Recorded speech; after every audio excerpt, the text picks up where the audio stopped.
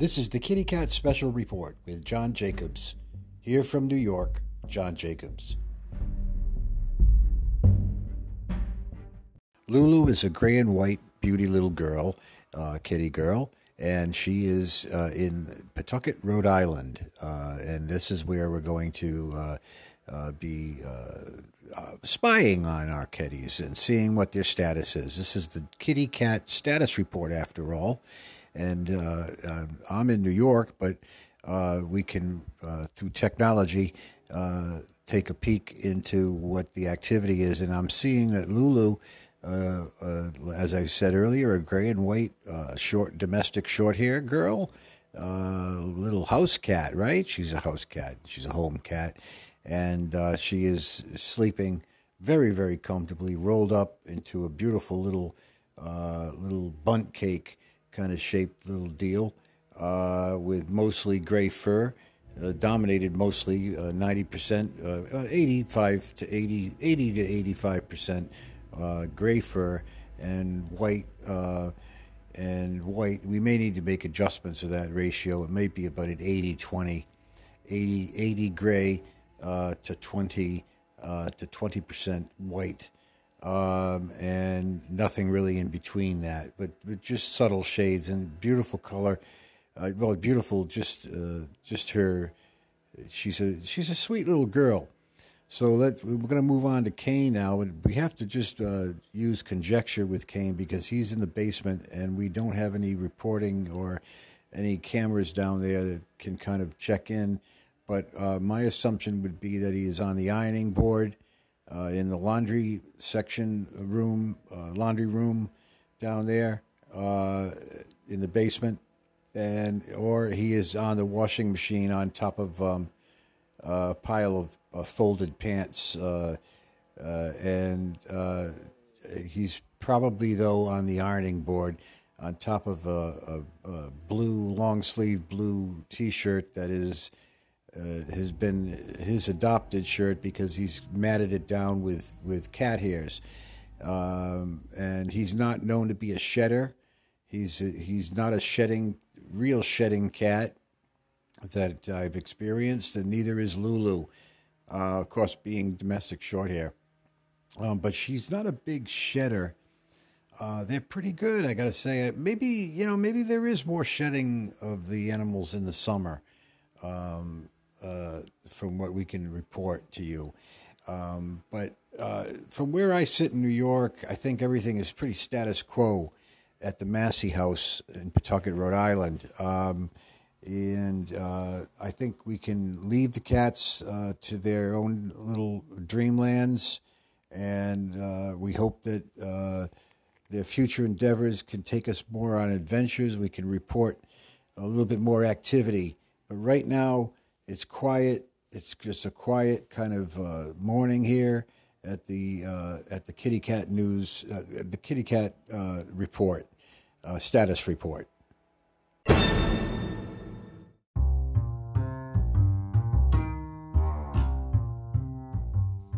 in all that experience in advertising and graphic design at the computer level, working, interfacing on the computer, was a program called Adobe Illustrator. And for those of you in the business, you know exactly what I'm talking about. It's a very powerful design illustration program, and it is just an elegant interface. It's very intuitive. The first word that should describe it is highly intuitive program to use. So I'm in the cloud right now, and I have the latest version of it. I'm going to learn it more. I'm going to learn more about it as I work with it on the computer. I'm hoping to get some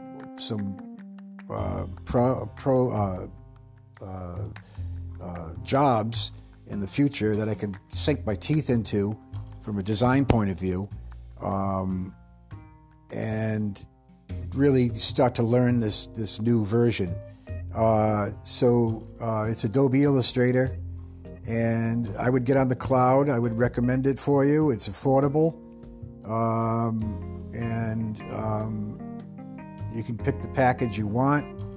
And I like what I have, and I'm gonna use it. I'm gonna sit down on the computer and I'm gonna use it. But Illustrator has served me well in a world where I would say a good majority of designers, a good hunk of designers, and I would say in the majority, would use InDesign by Adobe. And I have to confess, I never really used it, so I wouldn't even really know. I might be able to find my way around it on first use, but I haven't even really given it. I may have had to go on it with a client-related activity in the past, but I don't have a memory of it really time-stamped. It either didn't make a big impression on me, but I'm sure it did. I'm sure it's a very, hey, I'm not dissing, first of all, anything that comes out of that company, Adobe. They produce some of the greatest software on the planet, and Illustrator is no exception. It's very intuitive, as I said, but it's also very user-friendly at the same time. I guess those two go hand in hand. If it's easy to use, then it's well designed, and it certainly is. I like Illustrator. I always have, and it's a very capable program. It's very flexible, very expandable. You can really discover new things about it almost every time of use. Yet it's not overwhelming. You've got all the tools there. Everything's laid out really logically, and it falls right into place, and it doesn't get in the way of what you're doing typically. And I've got the trackpad, but I'm still used to the old-fashioned mouse. I'll probably be using the mouse forever. I would like to get a tablet at some point. That would be awesome. It would be great to be able to just draw directly onto the computer in that fashion. But right now, a tablet, it's not on my radar, really, so to speak. They're actually, I think they're not. The pricing is not really unreasonable. Some of these could be had. I would want to get. I think I would probably want to get an 8x10 tablet. I like a little bit of room when I'm working. So Illustrator, Adobe Illustrator, of course, Adobe Photoshop is legendary, of course. But Illustrator is really my go-to, and it's really exclusively to what I do. I can do just about everything, except the raster effects. I don't get into too much raster when I'm working in Illustrator. It's really a vector world, but you can incorporate raster, of course. But for raster effects, you're probably better off working in Photoshop, just because you want to be right where the action is, as far as native program that's really working to your benefit in that world. So, I gotta just say I probably picked the right thing to get into when I got into design, because I love design. I love good design. My eye gravitates to good design, and I find it as I get older, I'm noticing things more subtly. If I'm watching a movie, I like to check out the set as the movie dialogue occurs, and there's the whole action being played out. I still like to see some of the things that make the movie, try to break down the movie maybe elementally when I look at a movie. And then I try to force myself, or maybe not force myself, but I gravitate back to just enjoying the movie for just the flow of it. And being able to you can then make your calls as far as where you would rank the movie. I kind of like to look at movies, and I like to kind of like categorize. I like to put them into categories as I watch these, mostly Western movies. I have to say, with my free TV, I pull in 2 channels of note.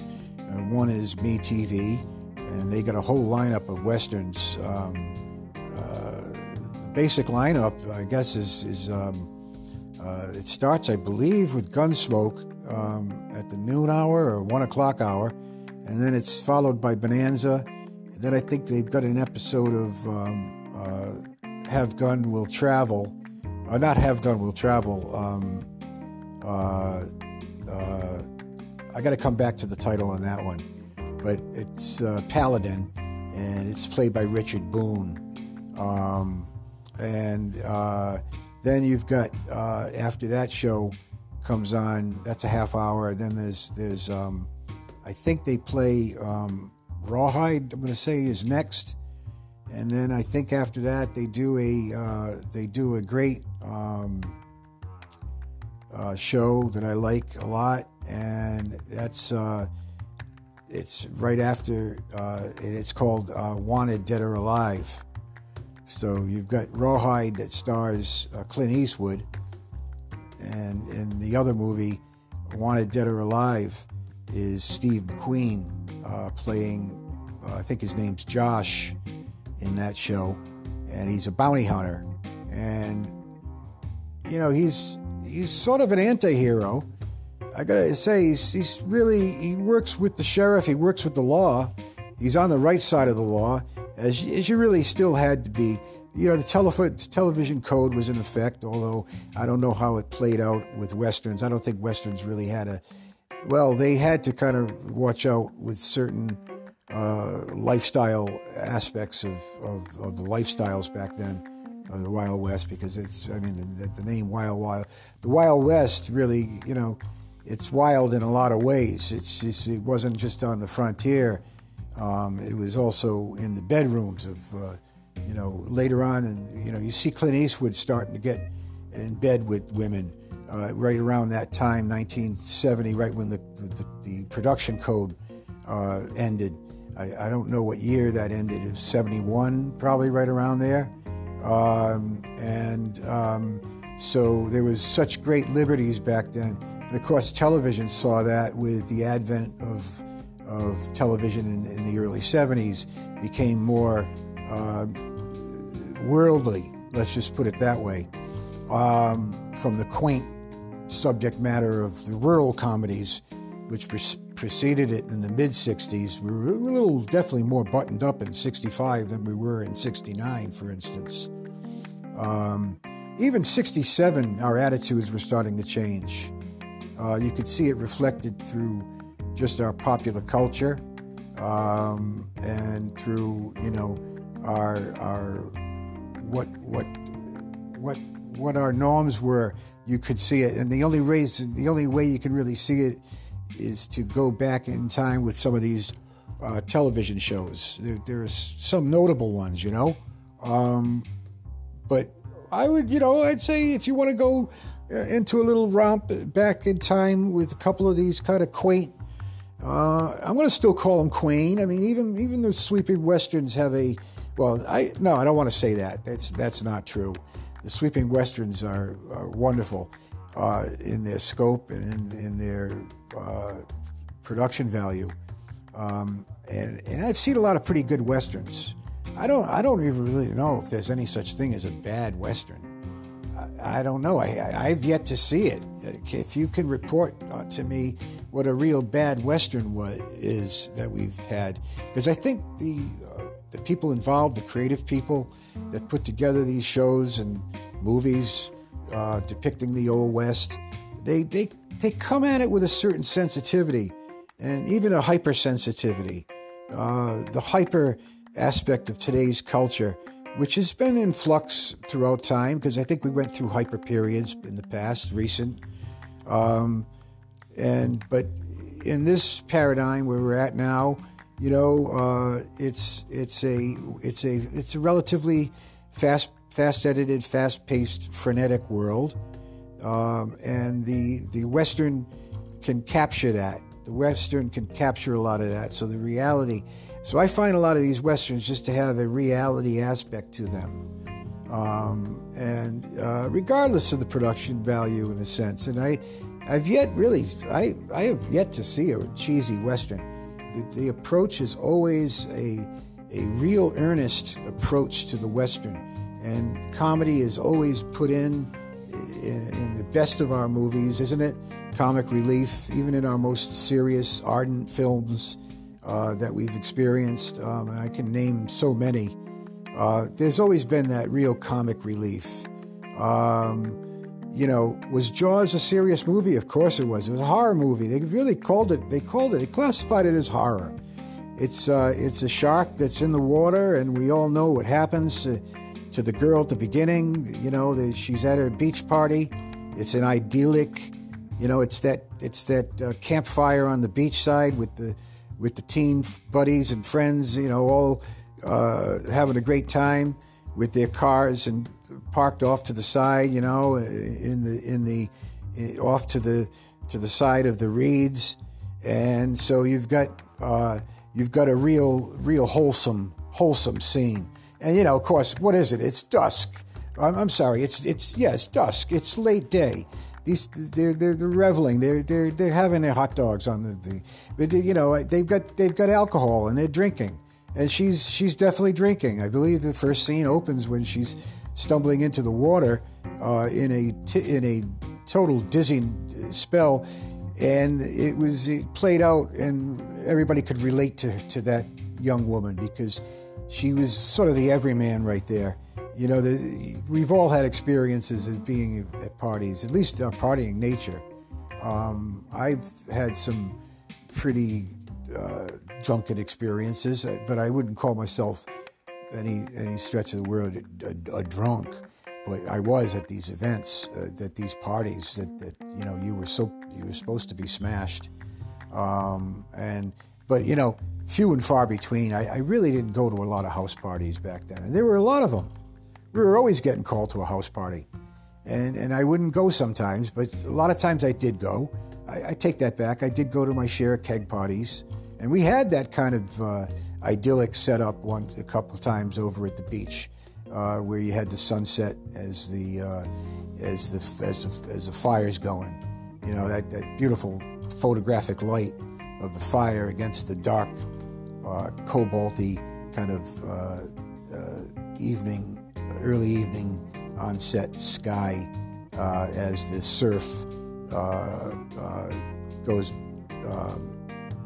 is happening in the background. So you got all those elements, or the real great elements, and the great opening to a film. It sets the movie right up. It gets right to the point. There's no fucking around, really. Right out of the gate, there is action in the movie. And, that's what all the best movies are. That's really where all the best movies are. The movie Psycho,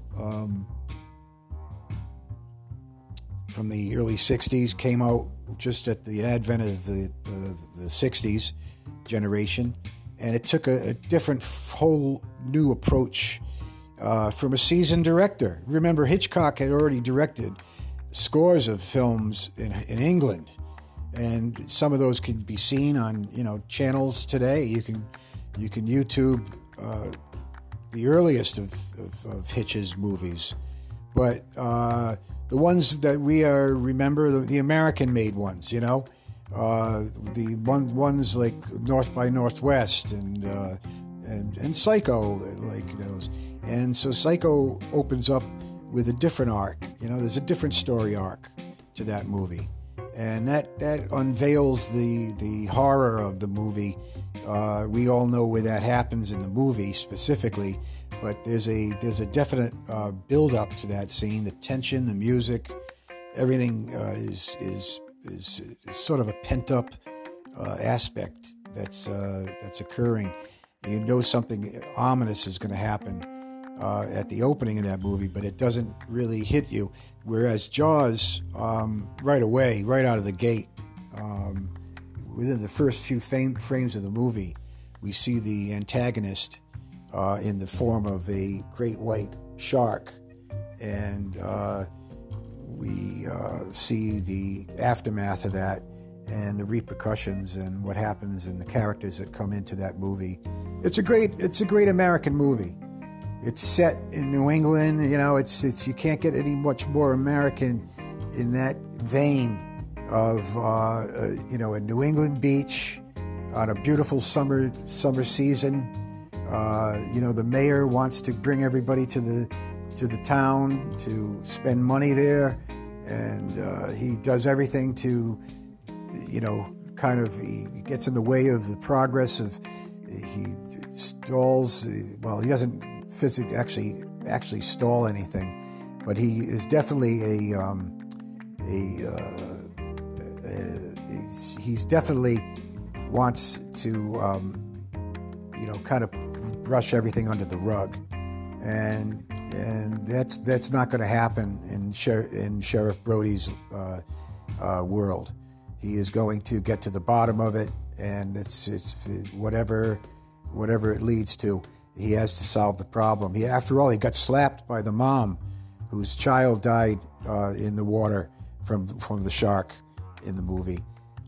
So he has to do something. He's morally obligated. And he goes through a little bit of a. It wasn't really much of a denial, but it's at the dinner table where the Richard Dreyfuss character brings wine, and they have a little wine, and they start planning out what they're gonna do. It's a pivotal scene in the movie, as are a lot of pivotal scenes. Another pivotal scene, of course, is when Quint joins at the meeting of what to do and how they're going to coordinate, and he scratches on the blackboard scratch. That's a very popular scene. The slap by the woman, that's another popular scene in the movie. My sister Renee loves this movie. It's probably her favorite movie. That and Sting, the Sting, from around the same time. A little earlier, I think the Sting came out in 1973, and Jaws was, of course, 1975. But Brody, we like Brody. He's the every sheriff. He's the every man, right? And he's dumped upon. I mean, he's got a lot of responsibilities. I like the scene with the license plates at the beginning of the movie, sort of the beginning where the cars are coming in from all over, and they mention this. They mention our little state of Rhode Island in the movie, and I always thought that was kind of cool, But there are so many great scenes in that movie. The bobbing head down under the waterline, when Richard Dreyfuss puts his flashlight on it. It just comes out of nowhere and scares the living bejeegas out of you. I know it did when I first saw that movie. And it holds up. It holds up as a movie. It's just every shot is figured out. You're not going to really question anything about that movie, and it plays out well. The boat scene, we got to get a bigger boat. That's a great line. Probably Renee's favorite line in the whole movie. And so it's funny, it's poignant, it's right to the plot line. And when they're underneath, inside the boat that night, talking and telling stories and comparing tattoos and such, those kind of things. It was funny scenes, kind of buddy, warm-hearted movie. It's good bonding movie. It's definitely bonds made on that boat. At the end, of course, we have certain things play out. I'm not going to even spoil the movie at this point, but we all kind of know what happens, right? So Jaws, just a great classic movie, and it's funny I started talking about Jaws because it's one of those subjects that you can really you can just do a bona fide segment. And I guess I just did sort of a segment on it. Well, I definitely did a segment. This is a 21-minute sub-segment of my main segment of this show.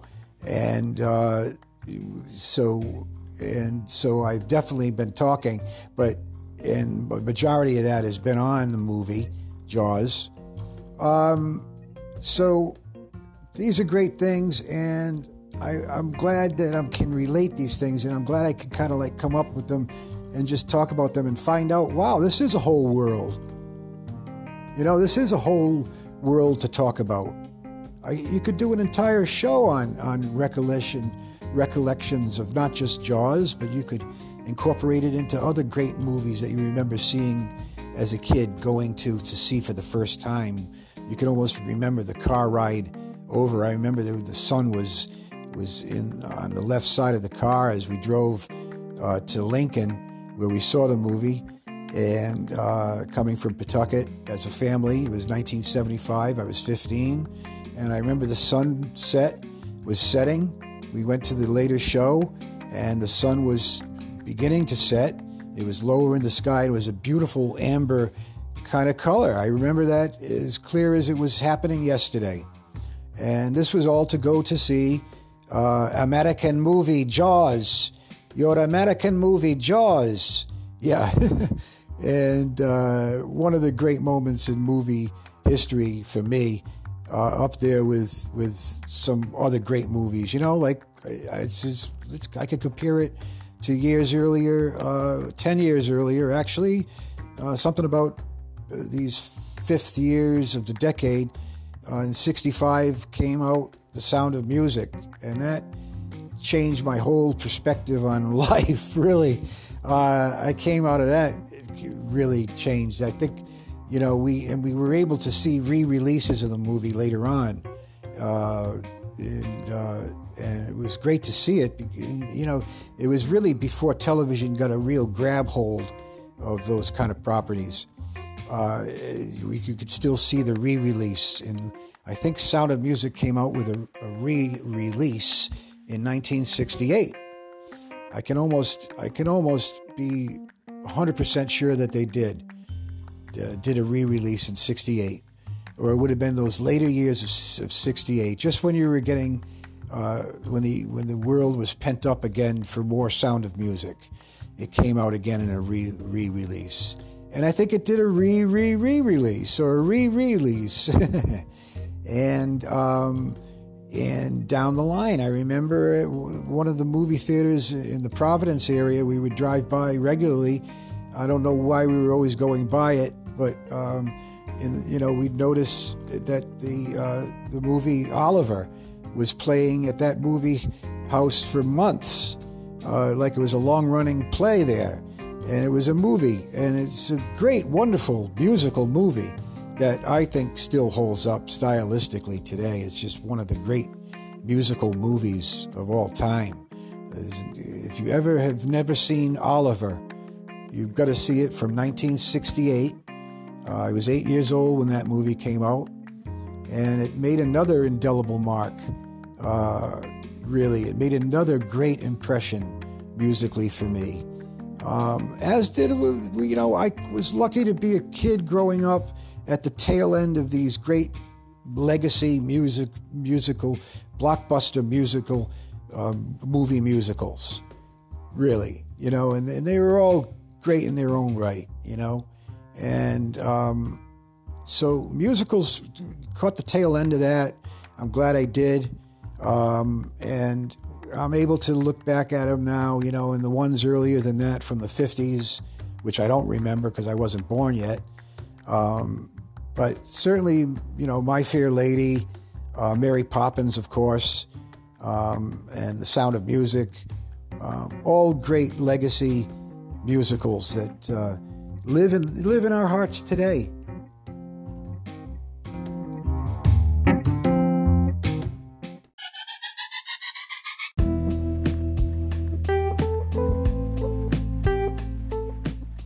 I dig Illustrator, and I always have. I can pretty much say that, almost since day one. with my involvement with graphic design on computer. I mean, let's face it, I'm 61, so I know the time where I would have been doing paste up, in my, let's say, early 20s, and up till probably, I would say in 1985 would be the introduction of our first computer at Chaffee Bedard, the ad agency I worked at, and me being all of 25 years old. But an art director, Ken Boostrom, brought in the first Mac. He introduced us to the Macintosh.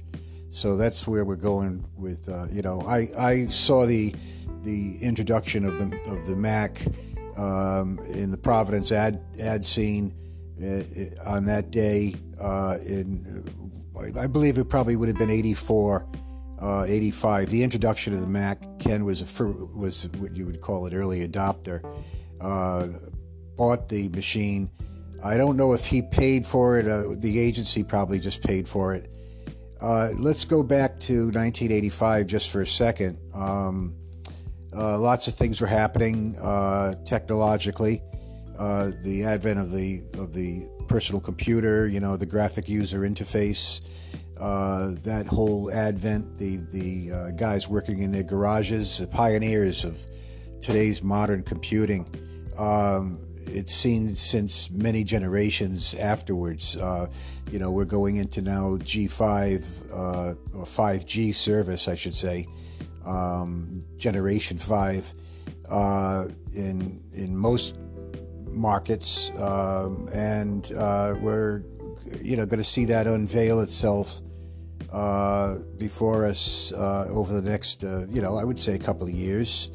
That's going to probably play out before we're all on board, I guess. What are the new frontiers ahead? It's kind of a more optimistic view that I adopt than I would have said that I would have adopted, let's say, in the early 2000s.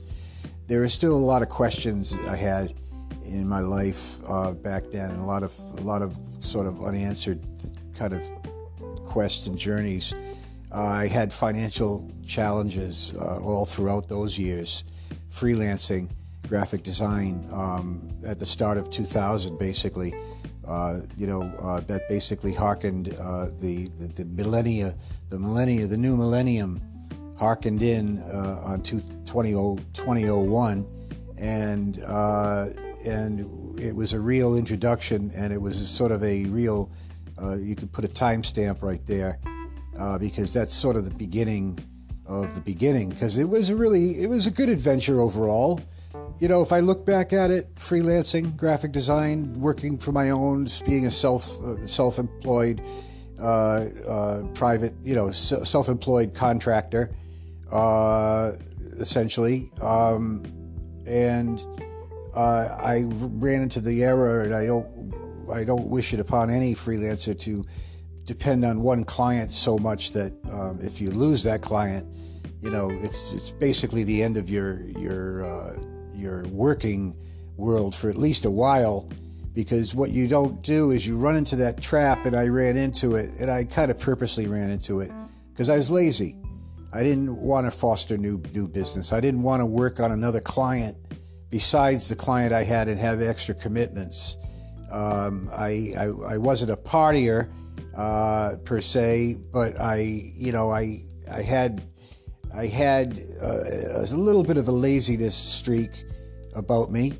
I may have come off as being more actively involved, which I was, because if it came down to brass tacks and I was working with the client and my consultant that I worked with when I was up in New Hampshire, which was a good portion of my time up there, the 8 or 9 years I spent up there.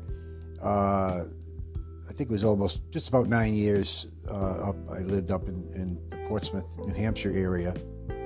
And so freelancing took up about half of that time, essentially, maybe not quite. Most of that time I was employed by a company, any given company in the Portsmouth area. I think I worked for at least two bona fide ad agency slash design slash PR companies. Sierra Knowles certainly had a PR division. They were always working with the client relations, and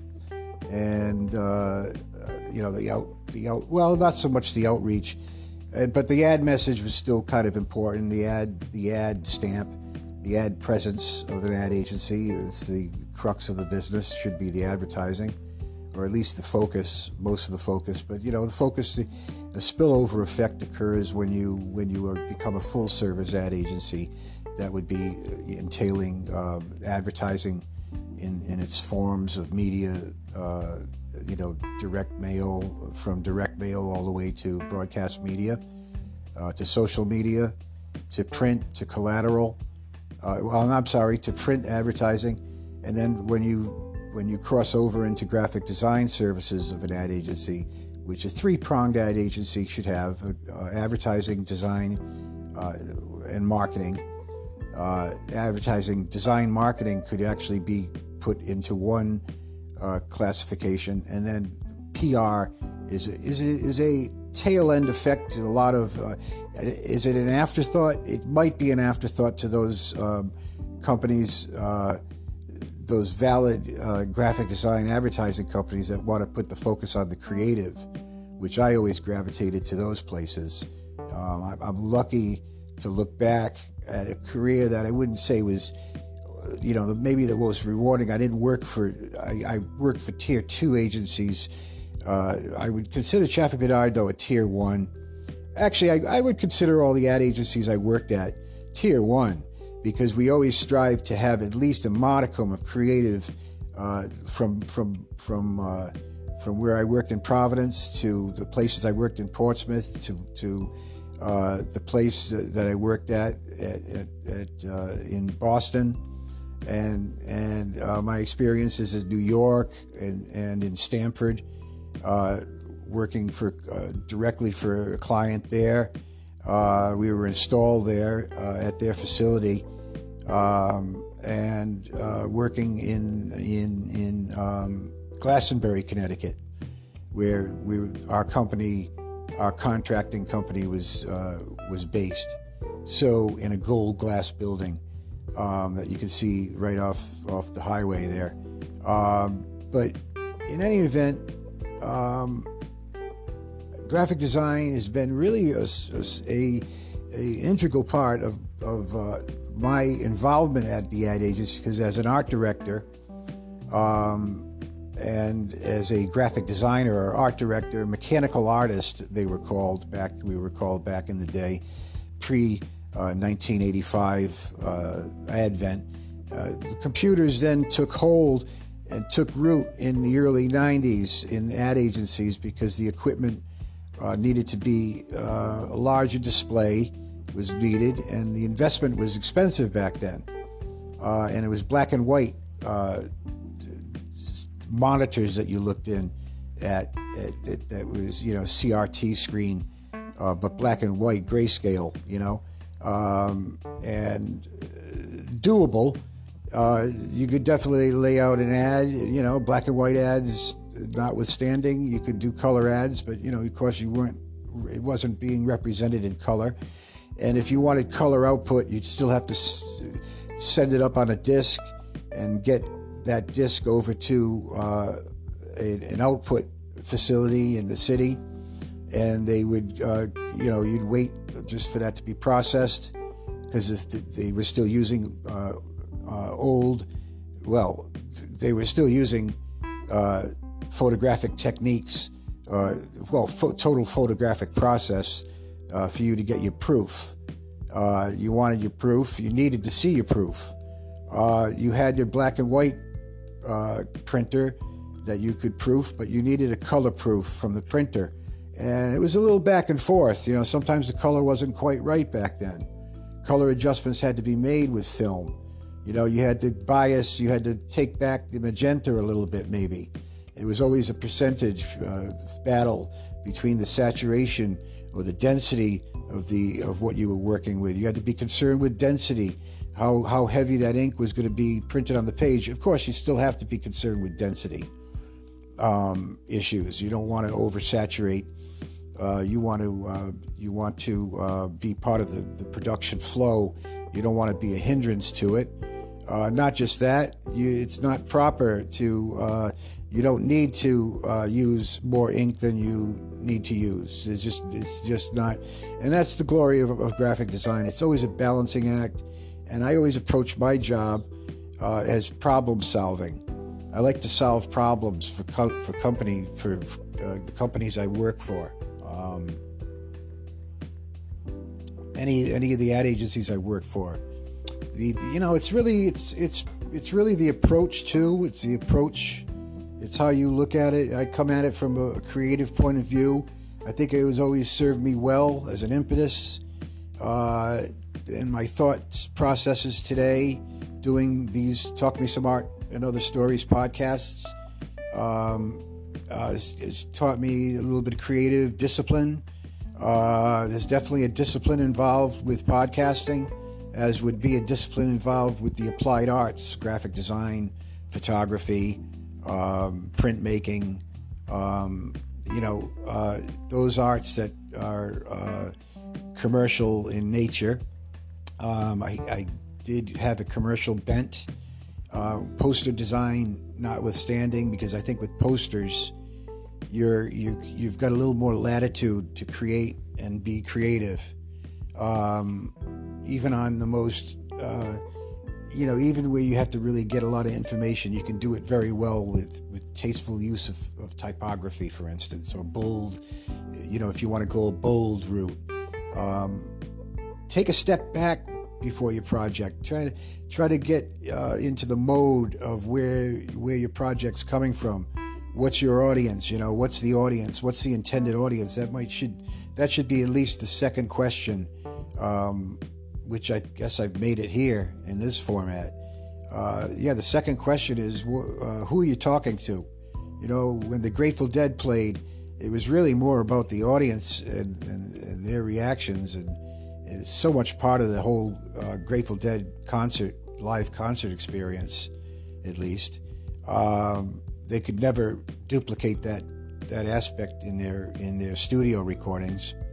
Thankfully, they had some live studio recordings.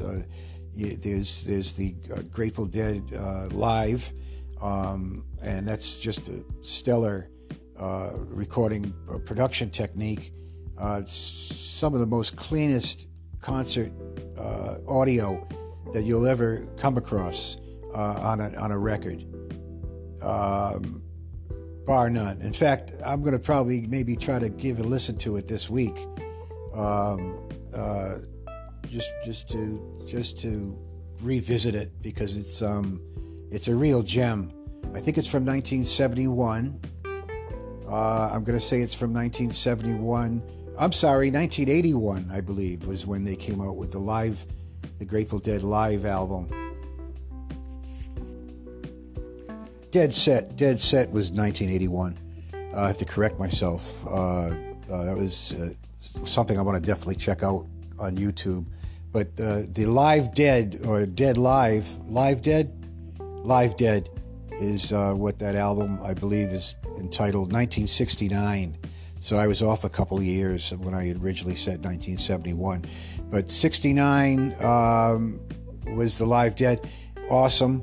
And you should check it out on YouTube, or if you have it, you should check it out again, revisit it. It's worth a listen.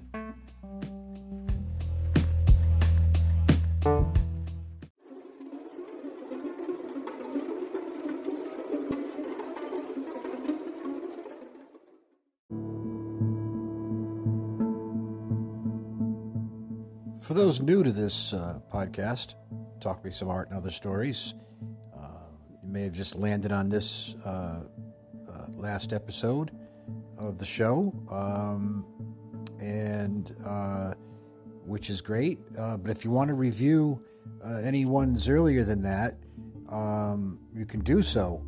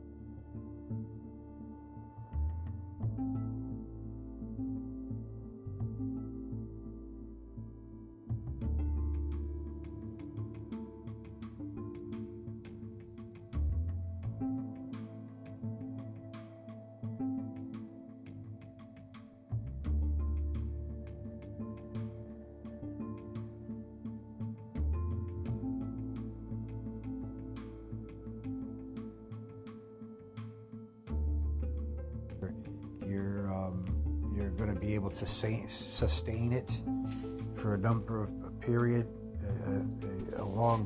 for a good amount of time. And I want to just thank you for listening to my review of shows of the past 2 months here at Talk Me Some Art and Other Stories.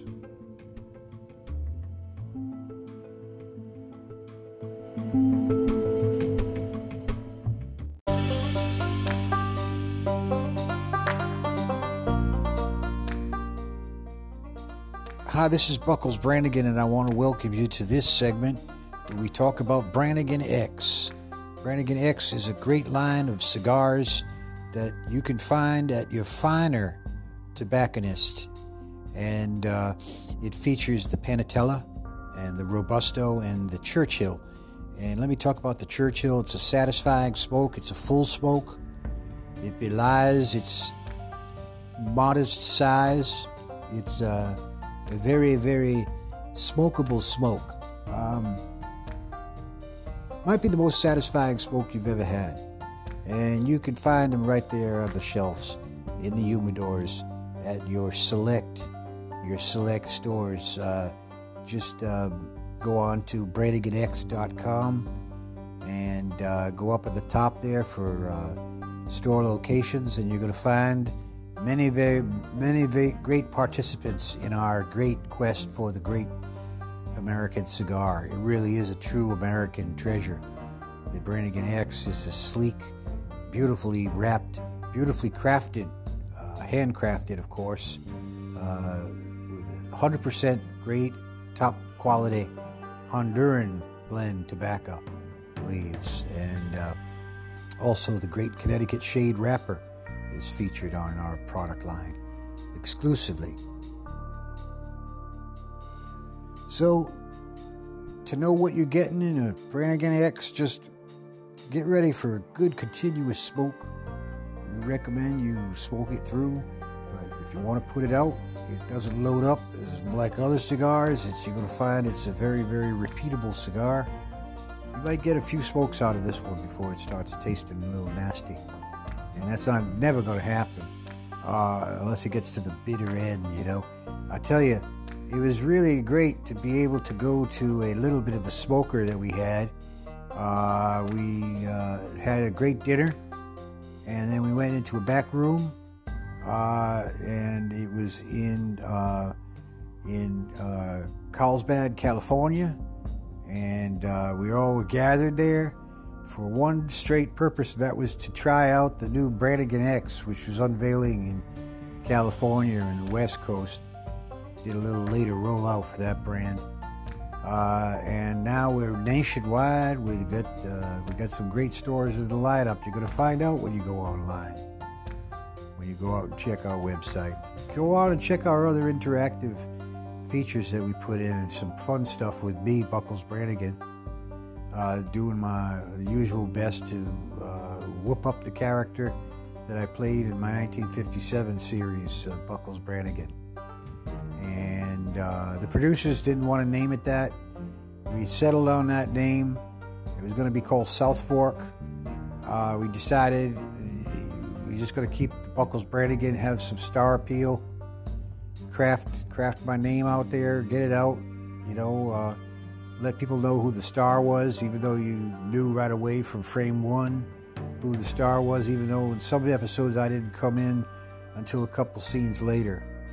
Or kind of just like one of those movies where you wonder when the star is going to come in. Gee, the movie's almost over and the star hasn't even showed up. Some stars of movies don't come in until third, fourth, fifth act. It's just amazing how they can hold you, and that's part of the appeal as you watch these great movies, and you see what these directors you try to get into their minds, don't you? I do. I try to always get into the mind of the director. I usually do when I watch something or viewing a movie, a great epic. You know, you can see where the work went into. Of course, the director is not just the director; it's the people that are behind the camera, the crew, the technicians, right down to the lowliest position that you could have. They all contribute to the end result. That's why credits on movies these days are about 20 miles long. It's almost another movie within a movie. But you wonder the size of the staff that they have to employ for these productions is just incredible. But my cigars are fine quality. You're going to enjoy every bit of it. And that's all I want to say. I just wanted to leave you with that message. Brannigan X Cigars. Find them near you at finer tobacco stores near you.